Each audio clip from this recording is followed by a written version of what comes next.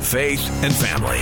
Every morning I listen to you guys. Everything you play is absolutely amazing. The radio station I listen to every morning. Mornings with Mike Tom and Colleen Hood on CHVN. We're talking with Daryl and Shirley Peters all the way in Tanzania this morning. They're originally from Winnipeg, and before the interview started, we were chatting, and you guys told me that, you went to church at Riverwood Church Community here in Winnipeg.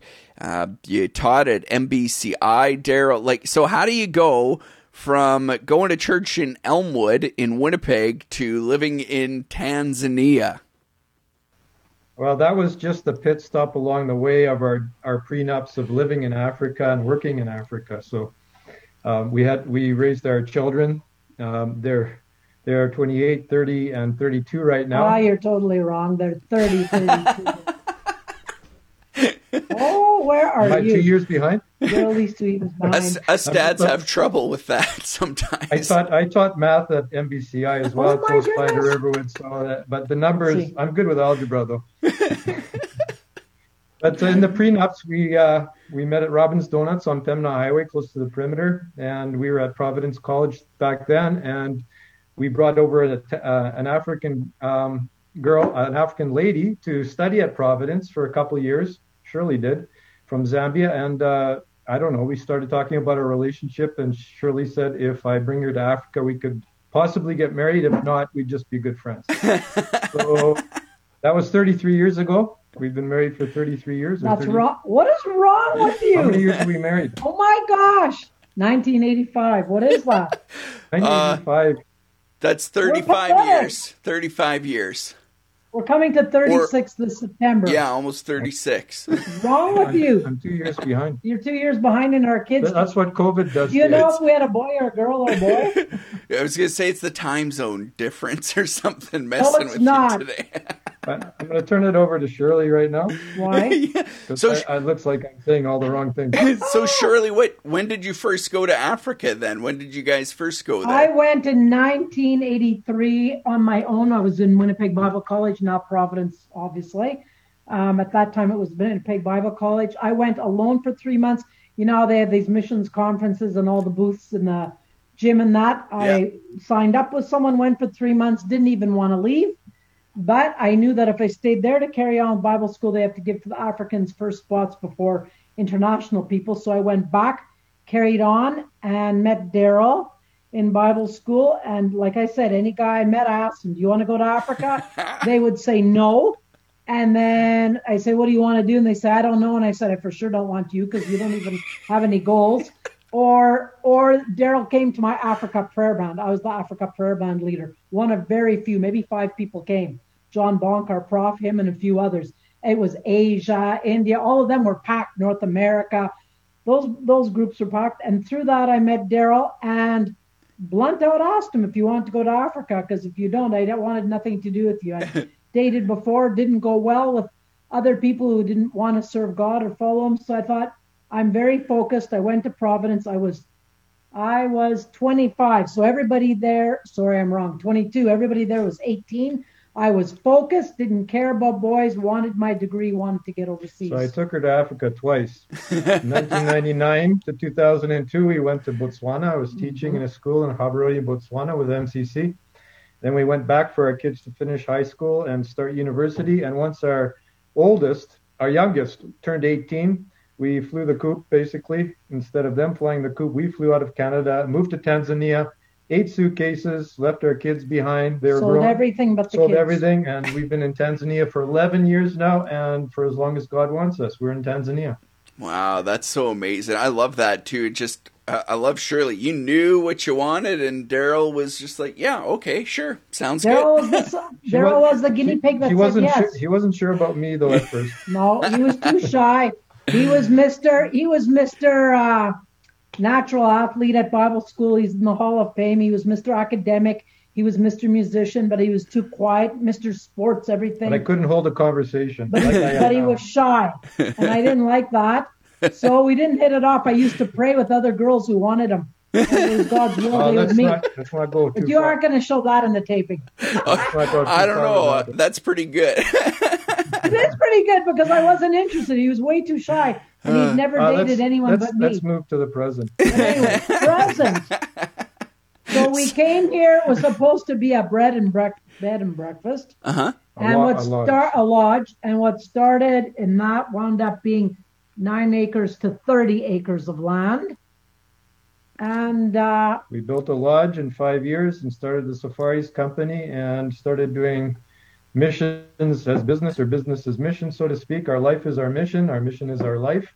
So the business kind of allows you to live out your mission and help locals kind of thing. Really our excuse to be in Africa. Yeah, that's just the way we see life. Life is about, relationships and working with others and living in community, and Africa was on our hearts. So living in community is what it's all about for us, making connections with people, going to marriages and funerals.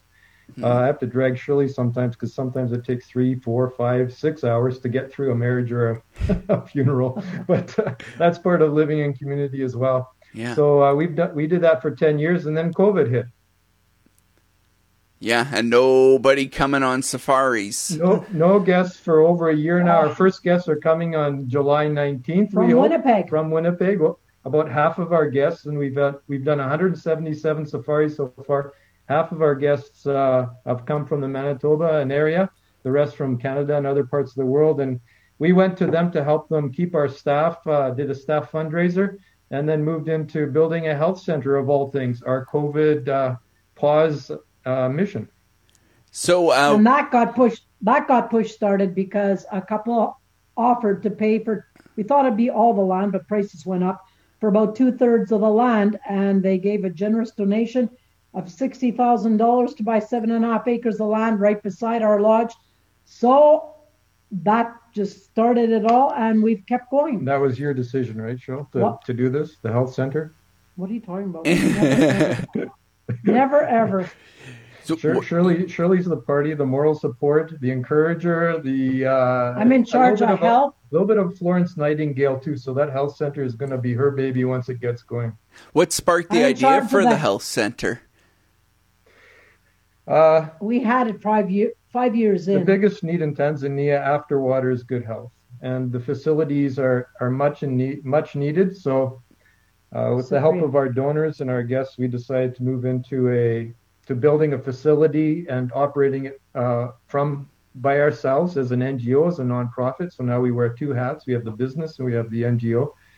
And so we're building a maternity and a day center to help with primary care for hundreds of people in our community and surrounding area. It's a big venture. Yeah, what is oh, sorry, go ahead, Shirley. I was going to say probably about 200 people a day. But really what spurred the vision is seeing the infant mortality rate. The death of children is one of the highest in Tanzania in the world. And when we got married, a year after marriage, we delivered our first child. I was preeclamptic. Cyprian was 5 weeks early with lung damage. He almost died. They gave him 2 days to live, and I almost did. Wow. So watching people here and what they go through and what I went through in Canada, knowing I have a great chance possibly to survive there. Here, he for sure would have died, and definitely I would have been maybe 50-50 or probably would have died too. So we're seeing how many women lose 1, 2, 3 babies, people on our staff, people that I help. I do a lot of healthcare for people navigating different hospitals and bringing people. So 5 years into our journey at the lodge, we said we need to do something about health. Too many people are dying. We have funerals here all the time, okay? All the time. So we thought we got to help women. We got to focus on maternity. We have doctors from Canada who've worked here. We have doctors that we know here that want us to do this. Of course, they wanted to get bigger and be into surgeries, cancer, bones, you name it. We really need to focus on maternity and do it well. Watch prenatal, watch ahead of time, give reproductive health and family planning so that women can make it at 3 months, 6 months, 9. We have someone on our staff now that just lost their third baby, third time trying at delivery. Are you going to go for the midwife course, Shirley, or are you going to learn as you go? Obviously, I'm going to learn as I go. But I go to many hospitals and help many people, and it's really frustrating, difficult to navigate. I can do that to help them, but like I'm saying, a lot of these babies died unnecessarily. So, I mean, this place, we're going to have a lot of people come, and the maternity ward is built next year and up and running. It's going to be a revolving door. Our lodge may slow down in low season or rainy season when we close in April, but that place is going to keep revolving all the time. So how far along are you right now? Has construction started already on the actual buildings, or that's just getting going? We're 4 months into the build of the outpatient day center. This is a reveal. We're going to call it the NEMA Day Center, which means Grace Day Center, because so much favor has been given in terms of not just donations, but NEMA is a Swahili word for grace. Yes. Can you spell NEMA for me? NEEMA. You pronounce the E's separately, NEMA. So that's our first project, and we hope to open in September, which is super ambitious. We're putting the roof on right now, which is a great step. We're excited about that, and so now we're actually looking to hire some Tanzanians and get it going, and see if we can get open as fast as possible, because we don't have many guests this year. We have time to do this, and we have to start interviewing doctors soon and nurses. Nice. And start outfitting the labs and things like that. They'll all be local Tanzanian trained professionals, and we hope to connect with our guests with some volunteer medical work, both training from the international side and also learning about Tanzanian life, culture, and local medicine in the other side, an internship. So it's a win-win for the lodge and for the health center. I was just thinking, as people, growing up now around that and stuff, and maybe all of a sudden they have goals to go into healthcare because of what's going on as well, right? And can have a really cool cyclical effect. Well, we have a lot of nurses and doctors who come here too, so they're waiting from Canada or America to bring out teams here and work alongside. We're building dorms so that they can stay there. Others who want to stay in our lodge can stay here. Of course, that's more money. But it's just can go either way for people, options. But just the fact that they can learn and mentor each other together and learn. It sounds like there's hope on the horizon, travel beginning soon again, maybe. But in the meantime, before we can come there in person, how can we help out from here in Winnipeg and Manitoba? Well, we're always asking for prayers. We want to find the right people for our staff, and every day is a journey trying to make decisions in an area which we are new to, but we want the prayers of the people especially, and also we're looking for 1,000 people to join for $100 each. That's a goal we have. We're at 325 right now. Nice. 325 homes and businesses who have joined. We've raised almost $400,000, all pre-charity status, in the last year, or actually the last 6 months, which is incredible. It's a miracle. Just an amazing amount of grace and favor from the people who have been supporting. And so check out our website. It's dashircares.org. That's for the medical center that we're building with the maternity next year. Check it out. If you can help support and share the word, that is what we really appreciate, and the prayers and just the encouragement. We always need that. Some days are harder than others.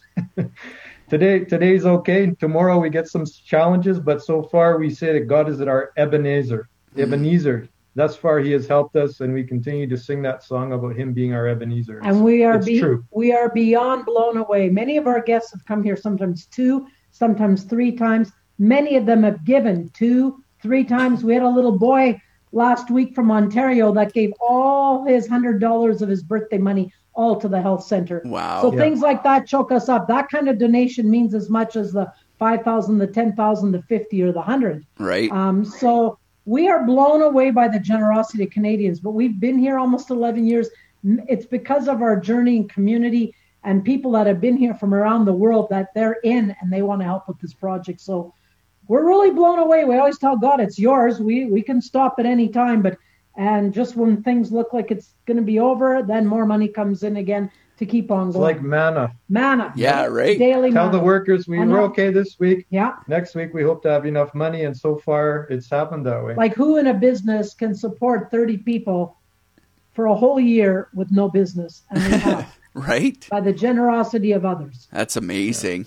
Yeah, it is.